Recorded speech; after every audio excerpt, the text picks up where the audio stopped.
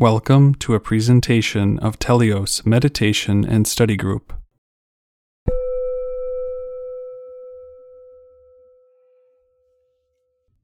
When we use the word openness, normally in our sort of everyday world, everyday language, it usually is related to that phrase of being open to new experiences, having an open mind. So what this is really saying is that we need to be aware that we have sort of a track that we like to run on, a sort of automation and a mechanical way of seeing the world, of reacting to the world, of behaving in the world, mechanical ways of thinking, mechanical ways of just feeling. And if we're not being aware, we'll realize that we're not being open to new possible experiences, open to what lies beyond or outside of our normal way of being. So this is why we relate the word openness to being mindful. Because if you're completely not mindful, you're acting mechanical, then you're always acting in relationship to your history. You're reacting in relationship to what happened yesterday, to the ways that you've sort of built up in the way that you think and the way that you feel. And this dynamic appears because we experience and then we change our behavior based on our experience. And we begin to believe that the world is a certain way. And we may even give ourselves a narrative to tell ourselves, well, people are like this. And when I do this, this is what happens. When I say this, and people at work respond like that, or my family will do this if I do that. And the narrative may be somewhat accurate based on our history. It also may be very distorted because we are living, again, without a lot of objective reflection. We have thoughts and we have feelings, and just because we automatically have them doesn't mean that they're really true. There's a very interesting phenomena when you consider what honesty is. Personally, felt that this word honesty is really something we always need to keep close. We have to be honest and sincere with ourselves, moment by moment, being open. But what's interesting about honesty as an ideal is honesty is always based upon what we think we truly are and what we think the world really is. So we can only be as honest as we are in relationship to those things. If we believe ourself is truly X, Y, and Z, and that's what we see of ourselves, and our honesty is based on that. And likewise, if we see the world in a certain way, we honestly see it that way. The real key here in terms of openness is being aware that you, as much as you came up with those frameworks of the world and how the world works and how you work, you always have to be open for what's new, because otherwise you don't change. Change occurs when you see something that you didn't expect, or you're at least open, to see what could be different. And you discover that your honesty was based upon some aspect of yourself that you thought was true, but then when you investigated it, when you look at it closer, when you inquire within yourself, you reflect, you might find out that part of yourself, it wasn't exactly what you thought. So you have to fall into another level of your honesty. And that's the way it must work, because otherwise we would never change. So as much as we have to try to be as honest with ourselves, we also have to have that bit of humility that there's still something unknown, there's still something more to know about ourselves. And it goes, pretty simply that if you know more about yourself, what it means to be honest with yourself is going to change.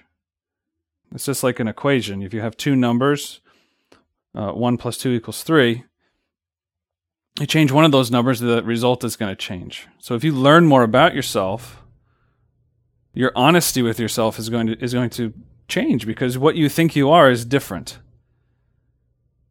So if you're never open to seeing yourself in a deeper way, to reflecting and retrospecting on yourself, on your experiences, and finding something new, seeing yourself, then you'll never really change. You might think that this is truly what I am. This is just the way it is, and I am being honest. This is what I really feel, and that's that.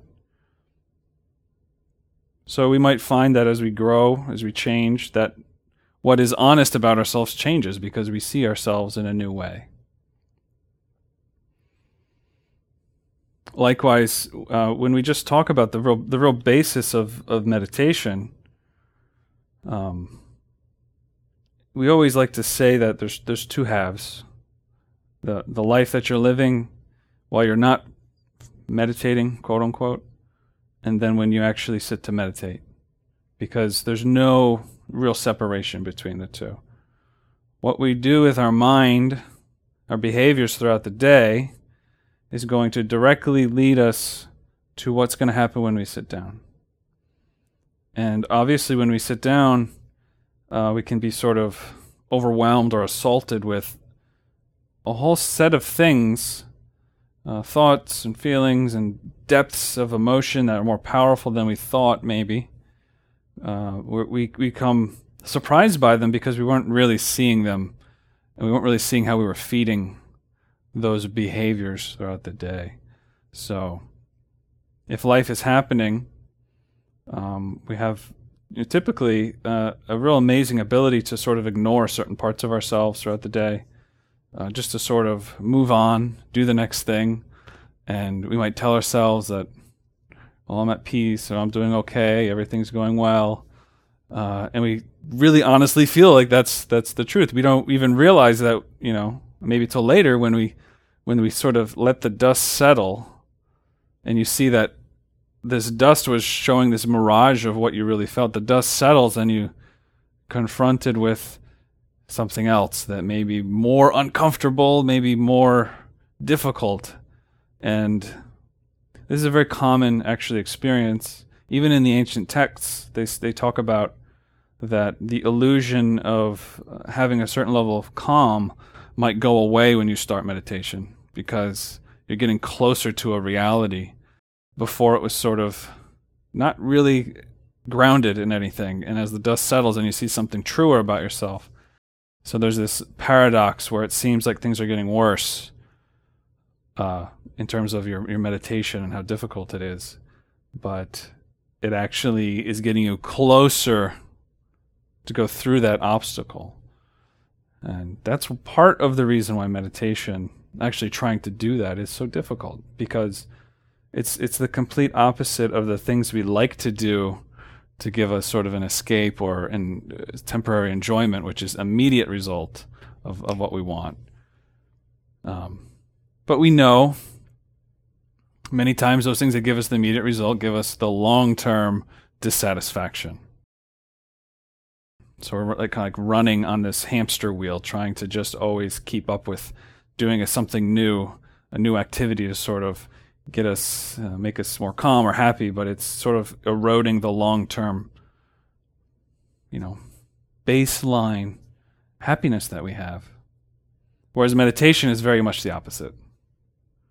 When we sit down to meditate, we're immediately, it doesn't always happen. Different people for different experiences, but it is common for it to happen that the first thing you experience is more discomfort. Physically, emotionally, or mentally. And you might experience sort of a humility, becoming very aware that how little you're able to just stay in meditation, to try to just relax. And that's a very humbling experience, and that's also not very pleasant. But just like most things that are in the long term very healthy for us, it gets better. You have to persevere through that. Just like if you never have exercised and you do an intense workout for the first time, in many years, you're going to be very sore afterwards, right? And also the workout itself may not be very pleasant, if you're beginning, it'd be very painful, but it's pretty much widely accepted by everybody that the more you exercise, it's just a very basic way of keeping yourself healthy, of really sort of baseline mental health.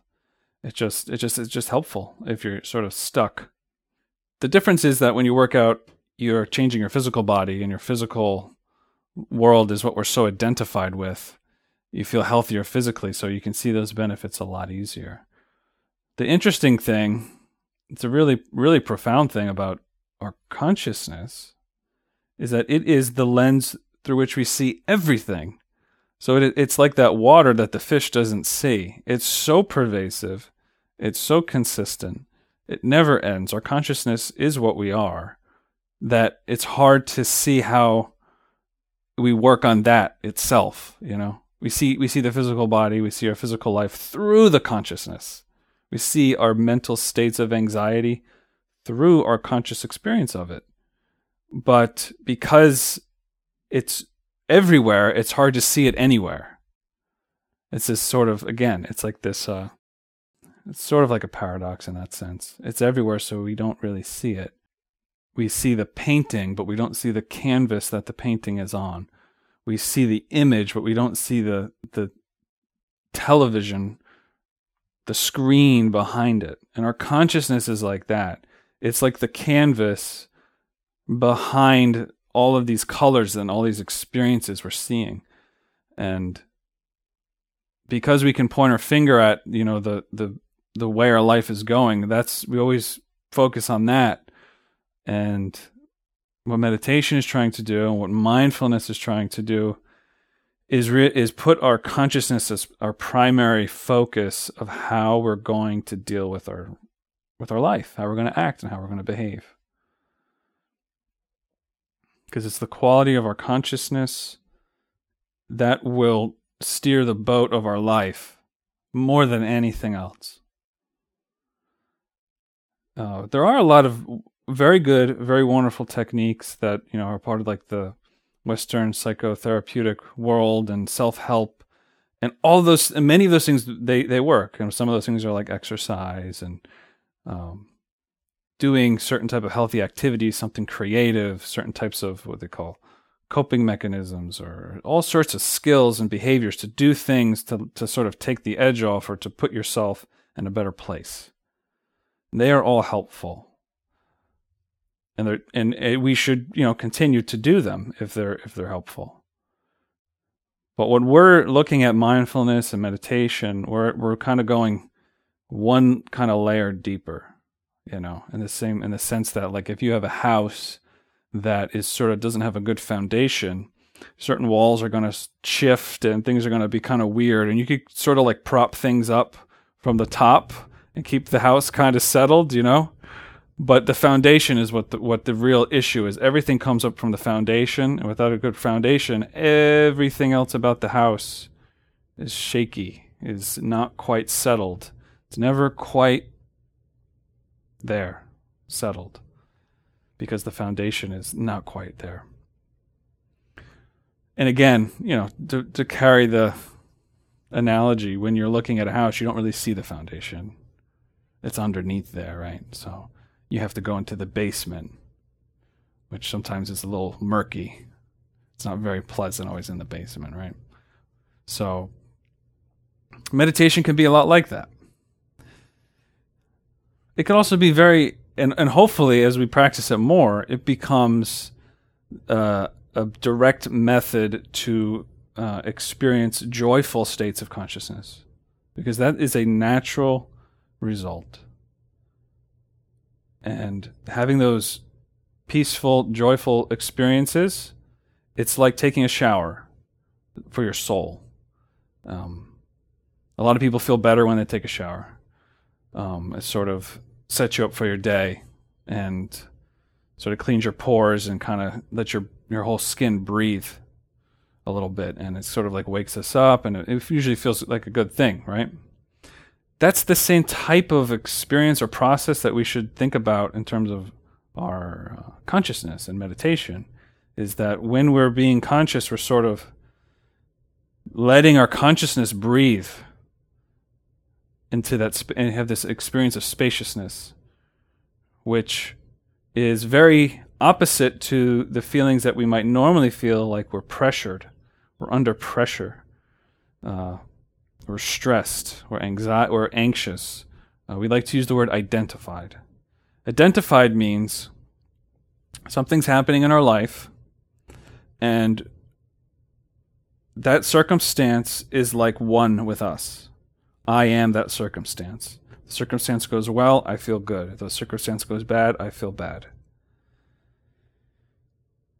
The ancient text of Buddhism called the Dhammapada says to live like that is to live like an ox that has a ring around its nose.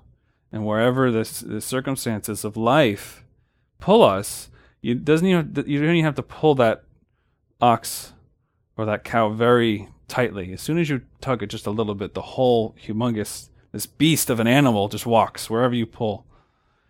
And as, powerful, we can say, as our consciousness is, because we are identified with the circumstances of life, which are always changing and which are not in our control, and we are so identified with, when it goes bad, we're just strapped into that roller coaster and we have no control, and it's not pleasant. So all of this is really nice to say. It's a good analogy, and it's nothing new. But it's difficult to take that as a theory and then say, okay, how do I live not identified? That is where sort of the rubber meets the road, so to speak. We tend to spin our wheels. We want to change. We don't feel effective in that change. And we have a result in our mind and our emotion. We get identified with that. Interesting thing about identification is that the easier way to see it is that circumstances outside that are happening, and we're very identified with it. But the other type of identification is more profound, which is the identification with our mental states. And so that means our mind being pleasant or unpleasant, and our emotions being pleasant or unpleasant, and also our instincts and impulses, which are sort of internal to us. When we normally think about what am I truly, I would guess most common answer is to say that something about the way you think and the way you feel, the way you react to life. And while that may be a little bit more substantial than just saying, I am, this person who's this tall and looks like this and dresses like that, and I like these things and I like to go out and do that. Like, that's a very sense of self which is related basically all with the exterior world and the personality, very sort of superficial. We are that, but we're only that to a very small degree, because the personality and the physical body only represents the most superficial aspect of ourself. A little bit deeper is our mind and our emotions and our instincts. So we like to divide it into three primary aspects: the intellect, emotion, and the motor instinctive sexual center. And those are more internal, more substantial, but they're not really the most substantial sense of self that we should be relating with. Again, that most substantial sense of self is our conscious experience itself.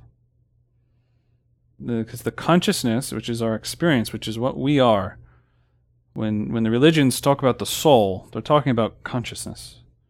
They might see it differently or talk about it in a different way, but that is our soul. That is our what we really are, and our consciousness changes and develops based on our behaviors. The only way to really acquaint yourself with your own consciousness is to learn how to rest your mind, learn how to rest your emotions, and then when those things settle, which they can, you're left with something else, which is not primarily intellectual or conceptual or emotional. It's something else. It's something more subtle. So when we become more mindful in life, when we have some meditation experience, we become accustomed to seeing the consciousness within all of our other experiences. But until we begin to meditate, it's extremely difficult to really put your finger on it, so to speak, of what consciousness is. Especially when you're going about your day, you're going about your life, and you have to talk to this person, and you have to figure this thing out in your life, and you have to go over here, and you got to do this project. And those things never really stop. So one of the primary reasons why meditation is so essential is that it just to acquaint yourself with what is going on always, all the time, beyond the personality, beyond the mind, the emotions, and our impulses. And the only way to really get a sense of that is to spend some time with yourself in quietude. You don't move your physical body, and you become aware of your emotions in your mind and have them settle. My first real slide here is just talking about how the way that we should operate our life in terms of a Gnostic sense is to examine ourselves. So this is what I've been talking about, is that we need to look at ourselves honestly and with an open sense, because that honesty is always changing as we develop our knowledge of ourselves. And the sense of mindfulness is really a really basic foundational notion within Buddhism. Things build up from the basic sense of mindfulness. Mindfulness comes from Sanskrit or Pali, the Sanskrit smrti or Pali sati. And the technical or formal definition is the remembrance of the practice of meditation, to not forget that one is, moment to moment, attending to something. So what it means by attending to something is remember the totality of your experience. Now, to be mindful in our everyday life means to not be identified. So all of those moments and all those time spans in our life, in our day, that we really have no real good memory of what happened, and we weren't really conscious during that time, indicates that obviously we're not mindful.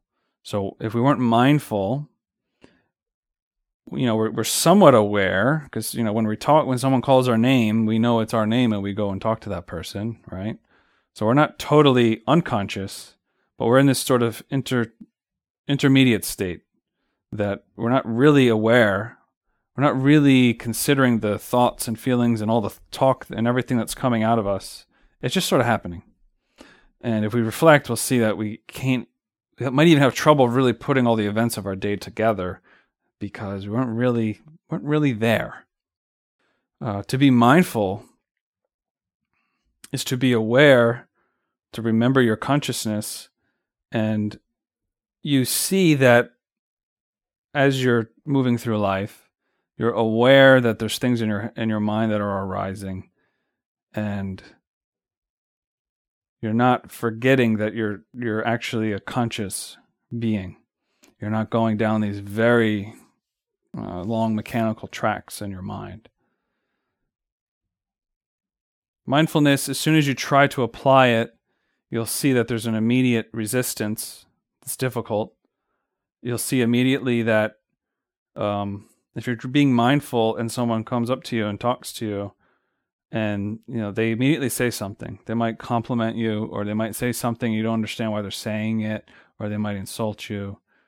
All sorts of array of situations. But in all of those cases, something from the external world is coming, and we're responding to it. We're reacting. And we have to acknowledge that we're not even trying to have a particular response. It's already there. So when someone talks to us, or it doesn't have to be talking to us. It could be anything that happens in life. We already have a reaction. We're already responding to it. We don't have to think about. Normally, if we're in this mode, we don't have to think about like, well, what am I feeling about it? It just happens. Like we're already responding. If someone asks you, you can start considering it and thinking about it. But mindfulness is this sort of baseline view of seeing how that there are responses coming up. Just like watching bubbles rise to the surface and pop in water or like in a pond. These bubbles are subconscious, and as they get closer and closer to the surface, we become aware of what we feel about something, of what we're going to say, and then we say it, or we do something, or we react. The more mindful we are, the more we realize where they're coming from. The more mindful we are, the more we're not confused, and we don't make kind of a mistake and, regret what we said or may realize that we shouldn't have behaved that way, something like that. Realize that our reaction was just an overreaction based on, again, what has happened in the past. We got hurt emotionally, we feel wronged, or whatever it may be. Being mindful means you're aware of what's happening with yourself. So what's happening is there's all these things coming in. We're observing life. If we're being mindful, we're observing life. We're remembering to observe life. And the images, the experiences, this is like a stream of energy. It's like a stream of all of our senses coming in. And what normally happens is immediately we become identified with it. We become sort of hypnotized. And we go off and we just react according to what? We react according with our history, with our sort of programming. We have our sort of complex algorithms that we all respond with life, to life too. So what's happening when we observe life? When we observe life, we begin to notice that there's this constant flow of energy, constant flow of what we call impressions. So all the impressions of the world. So what are impressions? Impressions is all the information outside of yourself flowing into your experience. So when I have an impression of someone insulting me,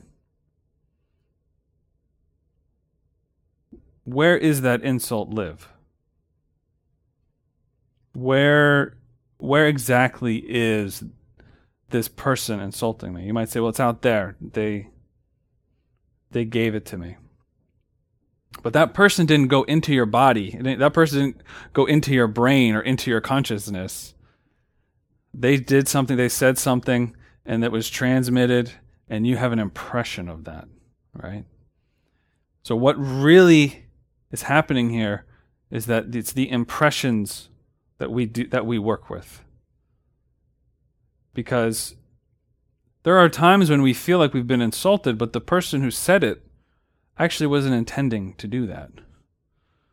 We just took it in a certain way, right? So we have an impression of something that actually isn't reality. So in a case like that, it's easier, much easier to, if you reflect, if you meditate and you work through that situation, you can see it in a different light, and you can see that it was your impression that is what made you boil up or made you have a response or whatever might have happened. But there's something even deeper than that, because even if that person did intend to insult you and got like they wanted to get a reaction out of you and you reacted, that's still an impression that needs to be transformed. So in what way would we transform that impression? If a person is really, in this case, insulting you, where is the hurt coming from? Because the immediate reaction, if we don't transform that impression, is that we are hurt. It affronts our sense of self. We don't want to be seen that way. To transform that impression is to see that that person who's so angry is where the source of that was coming from, and they're already in a bad place.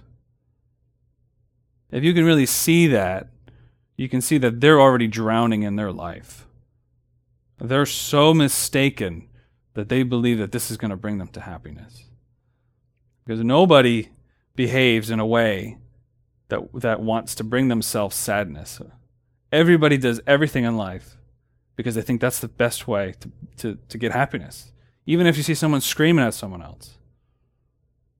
It's a very mistaken way of behaving. But nobody would do that saying, I want to suffer now, I'm going to go be mad. People get mad because they think it's some route or some automatic way of thinking. They may not be reflecting on it at all. But it represents a very low state of consciousness, and that person's suffering, whether they know it or not. So to transform the impression is to comprehend that they are suffering and to be compassionate towards them. That's a transformation of an impression. In order to be able to do that, you have to be very aware of what you are. And you have to be very cognizant of your own reactions.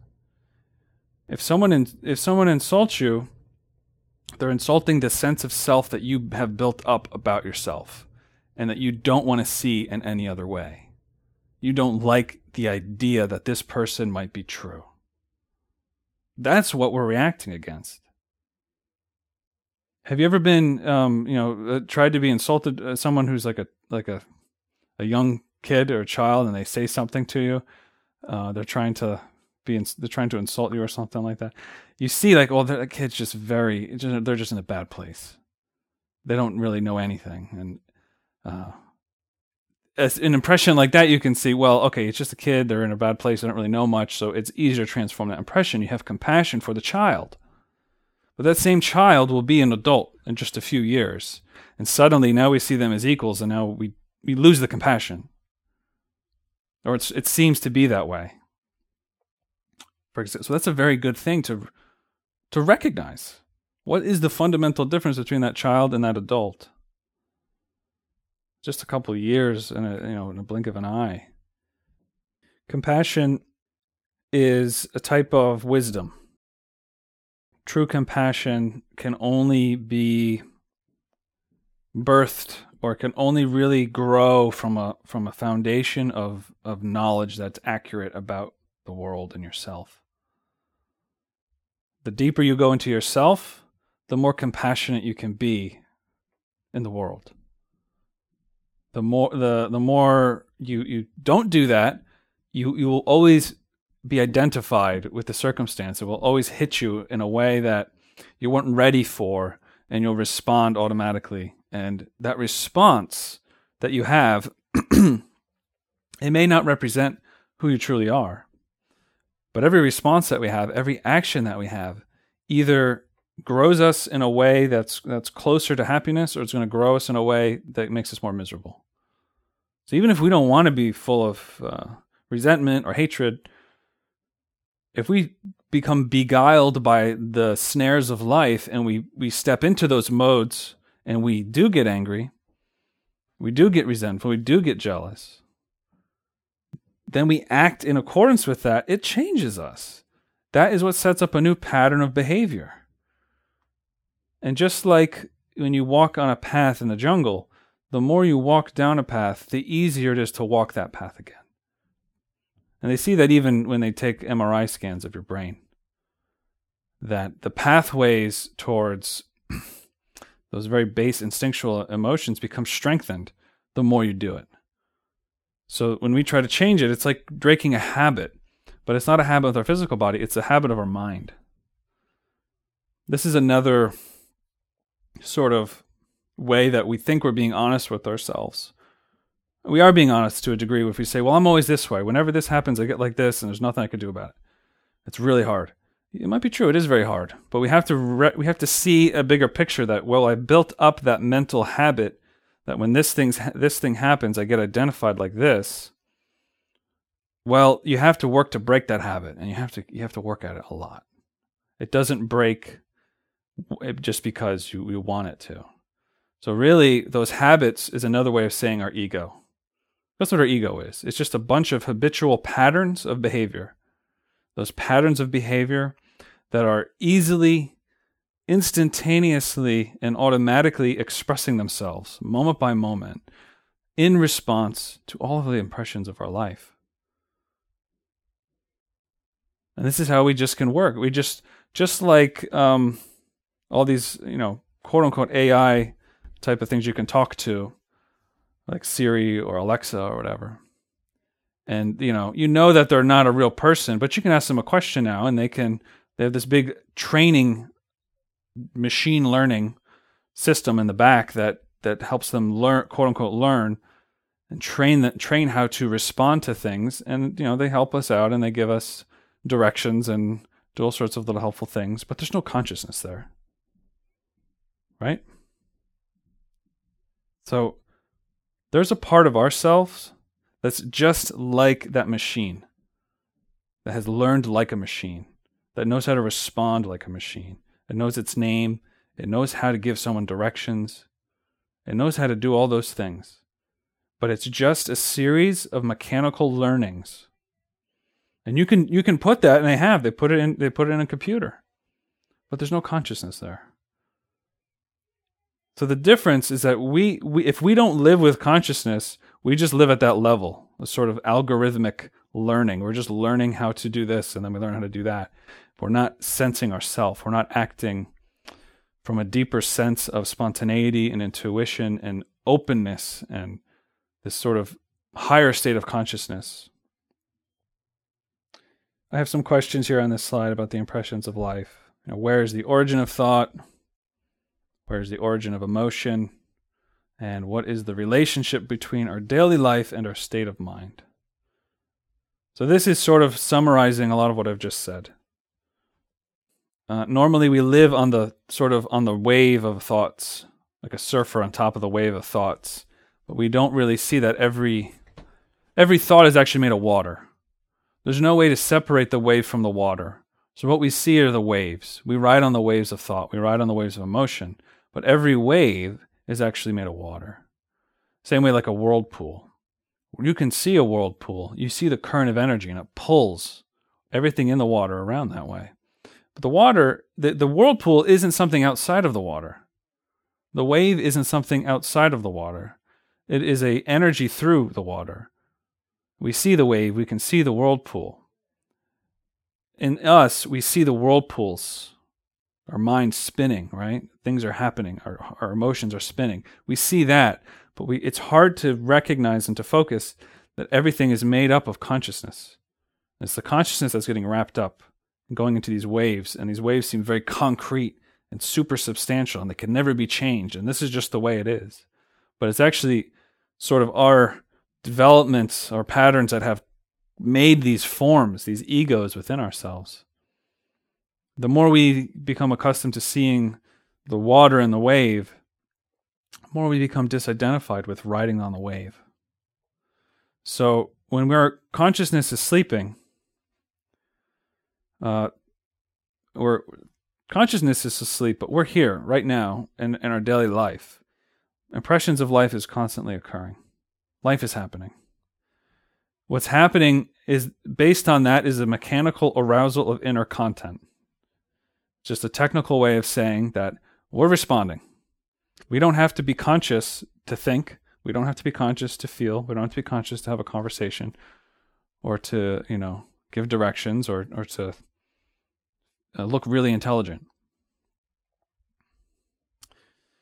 So because this content emerges automatically, these waves emerge automatically, and we're very confused about what is our self. We're immediately identified with the content that you think you are the thoughts, you think that you are the emotions, and that's that. It's not to say that you're totally not those things, but they're just a part. I'm not my pinky finger. My pinky finger is a part of me. In the same way we have thoughts, yes, they emerged from you, emotions emerged from you, but that doesn't mean you are that. Fundamentally different thing. Just because you step into a car doesn't mean you're a car. You're in a car. Just because you have a thought doesn't mean you are the thought. You're having a thought. Conceptually, maybe that makes sense. Hopefully it does.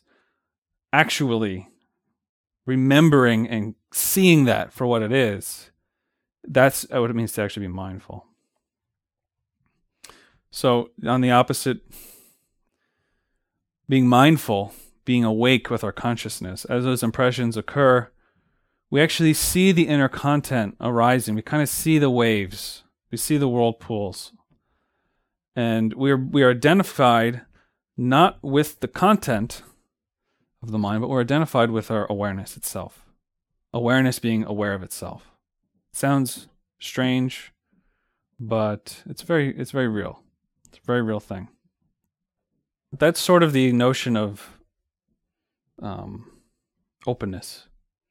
Openness, mindfulness, transforming our impressions. That is what sets us up. If we're at least trying to apply those factors, we will not be very successful at first because it's so overwhelming. We have to work on that our whole life. But as we apply that factor, that spaciousness of our life begins to open up, which is the second factor that I'm talking about. The spaciousness is the space of our mind and emotions. Normally, if you think about walking into a room and the whole thing's completely jam-packed, it's jam-packed with our thoughts and with our emotions.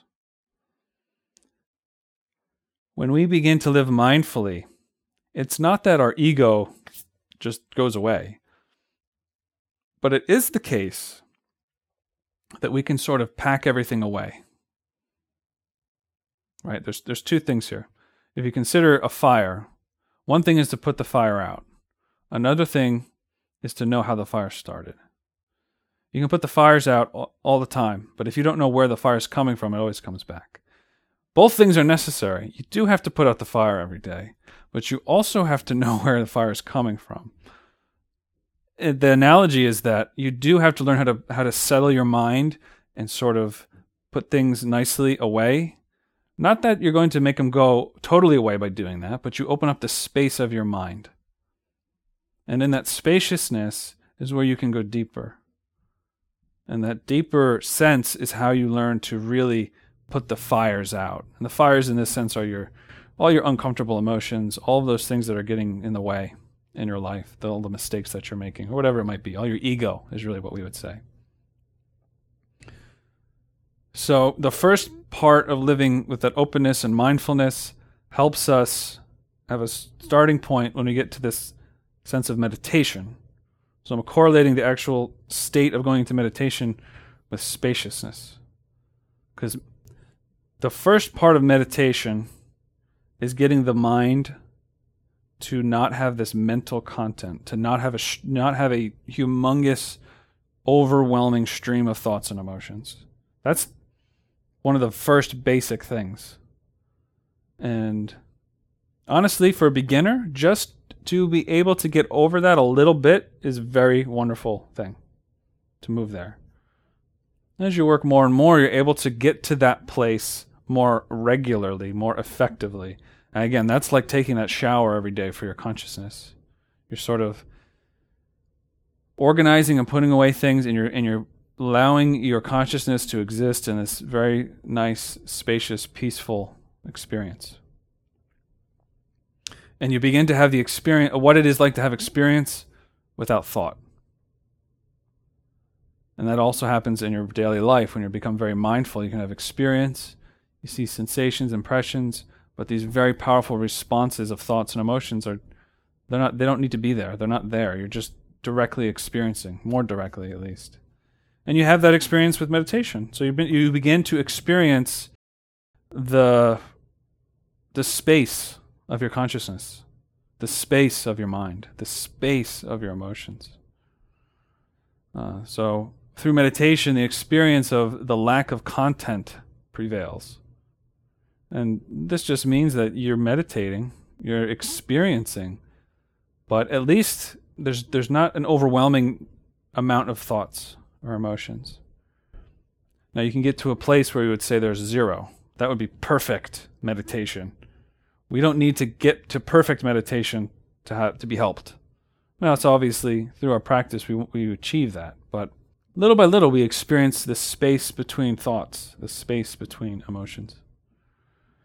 So without the content of thoughts and emotions, the space of experience is known. We begin to see that canvas that's underlying everything that's painted in front of us. We get to know it in the same way that you don't know what a certain vegetable tastes like until you actually taste it. So you begin to taste your own consciousness in a sense. You begin to sense it. Your consciousness becomes radically self-aware. The self, in quotes, whatever that is experienced uncluttered by the chains of reasoning and feeling. Normally, we often feel that our thoughts and emotions are the very tools of our self, and that there's nothing better than that. When you learn how to meditate, you see that reasoning and feeling are actually lower expressions of yourself. They're good. You can't get rid of them, and you shouldn't even want to get rid of all thoughts and feelings. But there are only a certain mode of expression. And those things become more clear, beautiful, helpful when we're operating from a more conscious perspective. And as I've been saying, repeated, deep, long exposure to the experience of being conscious without mental activity produces the wisdom of non-identification of the mind.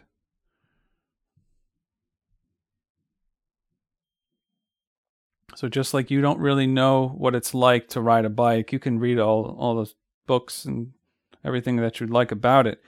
To ride it is another thing. In the same way, we can talk about consciousness and how it's somehow this source that's going to solve all of our problems, and it's what we truly are. You can believe that with all of your heart and soul. It's not going to get you a knowledge. It's not going to give you wisdom about your consciousness, about yourself.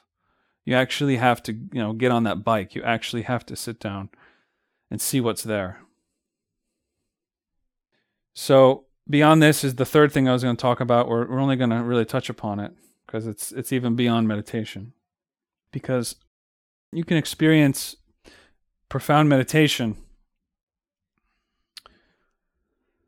without necessarily transforming or eliminating your ego. It sounds very weird, but you can be very good at sort of putting all of your ego down, laying it down to rest, and sort of experiencing a very profound, beautiful experience of meditation. It even could be out of your body. It could be out of your body. It might be the pinnacle of not being identified with your mind. You have a perfect, what's called samadhi. That state of samadhi is super joyful, transcendent. It's very wonderful. It can help you. All the states of meditation, as they become more and more profound, they help you become less and less identified with the circumstances of exterior things that are always changing. So you become more and more firm and easier to transform impressions because you see that your true sense of self is consciousness, not these impressions. But if you take meditation, just meditation as this sort of spaciousness to the endpoint, that can't eliminate your ego completely. You actually have to take this very special, cultivated sense of consciousness, which is more awake, all the faculties blossom in your soul that can penetrate your ego and eliminate it. And that sort of elimination and that sort of realization is related to a third topic they talk about in Buddhism called emptiness, where realization of emptiness, it may not be what we think in the Western world. The Western world uses the word emptiness to mean despair, psychologically.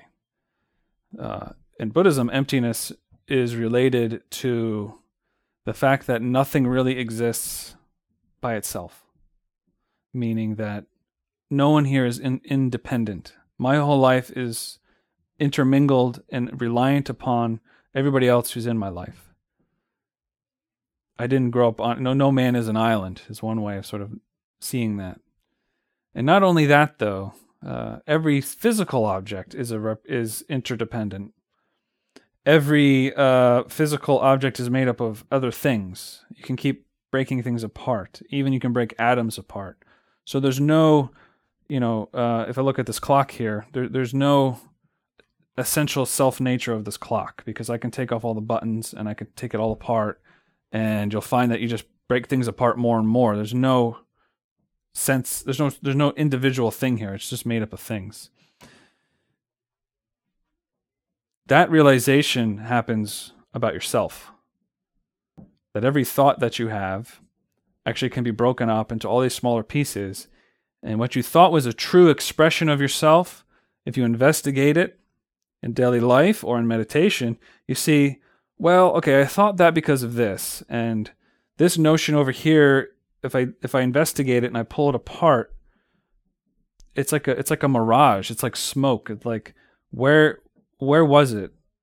If you've ever had the experience of being super identified and angry about something, and then later on, you realize that there was just nothing there. It was just a total mirage. That might be an easy way to see it, but everything about ourselves is like that. Every thought that we have is just like a coming together of it's like a laser light show. It's like holograms. They just come together, but as soon as you try to grab it, it's not really there. And in meditation, you really see that. You really see that a lot. And that's a type of wisdom of emptiness. Really, from the Buddhist perspective, is the foundation of compassion. Because that a person who realizes emptiness at the deepest level is one with everything. Not just because they believe it or because they think it, but because they literally achieved a state of consciousness that can perceive that in all ways. So I'll just end on this, talking about emptiness. The basis of meditation is a mind without unconscious content, meaning that you've settled your mind so much, your consciousness is so present that nothing unconscious is happening anymore, and you're completely concentrated, completely tranquil. That state is called perfect concentration or perfect mindfulness. And this is a very joyful, beautiful state of the mind, of joy and serenity. But shunyata, or emptiness, is different. Shunyata is an ontological shift far beyond any conception of mind, self, or individuality. By ontological, we mean our being. The being itself is shifted. And this is someone who has achieved full realization of emptiness, or shunyata, is like a Buddha, fully, completely enlightened. And the reason why they're completely enlightened is that they see through this sort of all the impressions of life. Their consciousness is seeing both the relative world, what we see, everybody being separate, and at the same time, they see the reality behind that. And their physical body and their physical senses are just a very small amount of what they're perceiving. Of course, to achieve that means to eliminate your ego and eliminate your karma completely. But you can see how all these things are connected, how openness, spaciousness, and emptiness are sort of three ways we can talk about the state of our consciousness. We're going to just open up for some Q&A. Question is, how do you perceive your consciousness? Well, it's a great question because that's sort of what we were trying to talk about. To see consciousness itself is for consciousness to be aware of itself. Sometimes it's called awareness of awareness. You actually become aware that you're aware. And thoughts and emotions are ways that you see yourself, but it's like a vehicle that you see yourself. Every thought that we have is like a little part of ourselves that's inside of a vehicle of a thought and gets expressed, but the thought is not the consciousness itself. So I would not say that you perceive your consciousness through thinking or emotions, because that's really not the way. You see yourself in everything. Everything that you experience is consciousness. So you kind of flip it on your head, then you're always perceiving consciousness. There's nothing else to perceive. There's nothing but consciousness. However, to see consciousness itself, to see what they would call the light of your own consciousness, to see it, that occurs in meditation. And it starts exactly where you're at right now. Your experience right now is your consciousness. And when you notice that you have thoughts and you notice that you have emotions, then it's your consciousness noticing that. And simply by noticing it and becoming aware of what that thought is and what it's not, you see that it's just like a bird in the sky. The thought is just a thing that has appeared in the space of your awareness. The emotion is in the space of your awareness. It may feel like the thought has taken your entire space. It might feel like the emotion has taken the entire space. But the deeper we go into it, we see that it's in this space of awareness. It's in our awareness, but that's not awareness itself. The deeper we go, the more that clarity, it becomes more visceral to see. And again, it's sort of like reading a book on riding a bicycle. It doesn't seem very concrete, but when you're in meditation and you're able to extend the period of meditation to longer, then the thoughts and the emotions gradually begin to cease if you're doing well. Just like a train that's running very fast, even though you stop feeding the train fuel, it's going to take a while to calm down. In the same way, we got to go through that, and then we get to a point where the mind is not, there's none of that content there. So what you're seeing at that point, what you're experiencing and perceiving, is consciousness itself. That's something that we just have to taste. It's something we just have to see and experience in meditation. Like a small definition was attending to something, remembering for ourselves. When we attend, it's like, are we taking care of our consciousness? The language attending to something, you see that a lot in meditation doctrines. You know, if I'm looking at this table in front of me, I'm attending to it.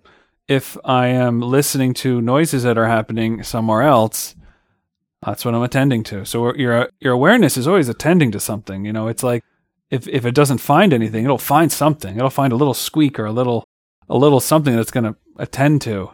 It just happens like automatically. Like we aren't even meaning to attend to something, but to attend to it in a mindful way is that we're conscious that we're doing that.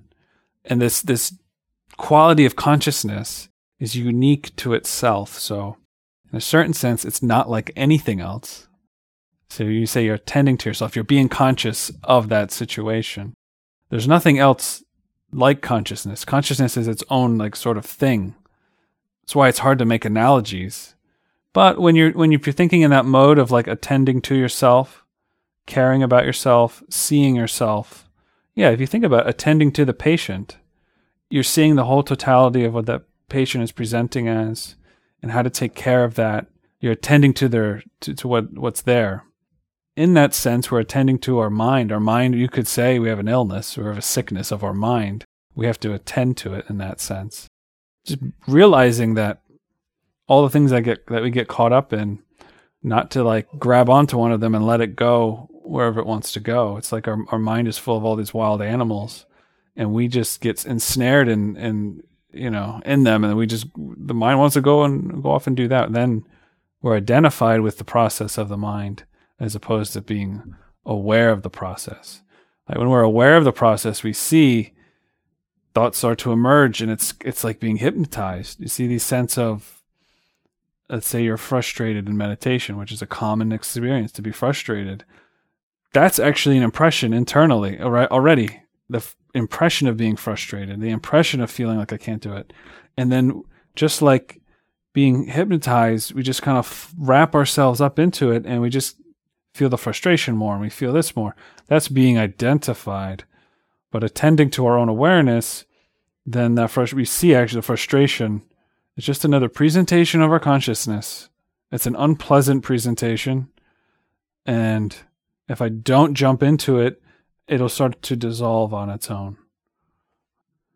When I concentrate on the breath and begin to come to the drowsy dream state, should I attempt to wake up into that astral state at that moment?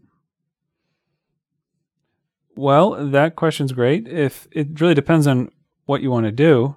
When you start seeing the dream state, you can actually, visceral images can emerge. The idea is that you don't become identified with them. To see them for what they are. And depending on how you work with that, they can all dissolve. All those things can instantaneously dissolve. Then you see something beyond that. But yeah, we have other techniques related to astral projection and trying to step out at those moments, which is talked about in the books pretty extensively, which is another type of practice that you can do. In any case, the only sort of bad or wrong thing you could do is become identified with it. That's what we want to prevent. We want to see it sort of play out almost like a movie and see what those things are, noticing the qualities very carefully. In the same way that you look closely at a painting, you look closely at something you're going to scrutinize, you look at it. When you write a paper and you look at it for spelling errors and content errors, you don't just accept all the words. If you just read it quickly, you'll miss things. In the same way, all those impressions that are coming up, you should look with scrutiny, with care, and you see things about that experience that you wouldn't have seen otherwise. And that's one dimension of gnosis, of developing knowledge about yourself, of how those things come out. I have another question, and I am moving a little bit quickly because we are running out of time. Can you please explain the state of bliss? Is it an absence of external, internal noise? Bliss, happiness, joy, these are natural states of consciousness that emerge when other things are not obstructing and obscuring our own nature. I wouldn't consider these to be normal emotions or anything like that. It's really related to the superior emotional center because it's not based on external impressions or circumstances. It is the natural state that we are already. Simple as that. And because it's so simple, it's foreign to us. We're not used to that. It's definitely enjoyable, and there's even talk in spiritual texts of becoming identified with that, which is something that we should be careful with. But first, we have to get there before we need to be worried about it. That joy is not like suddenly one day you have it. It's every little day. It's grains of sand that you, little by little, it's that natural joy you have. Sometimes in meditation, it becomes more profound in a moment. But don't become too identified with getting to that state one day. That's a humongous obstacle. That's like drinking poison. Don't identify with getting to a state of meditation. You're really going to harm yourself. It's a trap, though, that we all fall into. It's good to every once in a while evaluate the general themes of your meditation to see if they're actually helpful, if you're really doing that, because you can even sort of meditate in a very mechanical way. So from that sort of general, every once in a while look, am I really doing this right? That's healthy. There's also the opposite, though, where you're too scrutinizing what state of meditation I'm in now. What am I in now? What am I in now? Am I there yet? Am I there yet? And then you get, your little subjective mind is over analyzing, and sort of that can be very harmful if you're really specifically trying to like get to a goal. Obviously, we all want to meditate better, so we have to have like a goal that we do want to meditate well. But when you get identified with the ups and downs, that becomes a big problem. So you sort of have to have a balance there, the middle way, as we would say.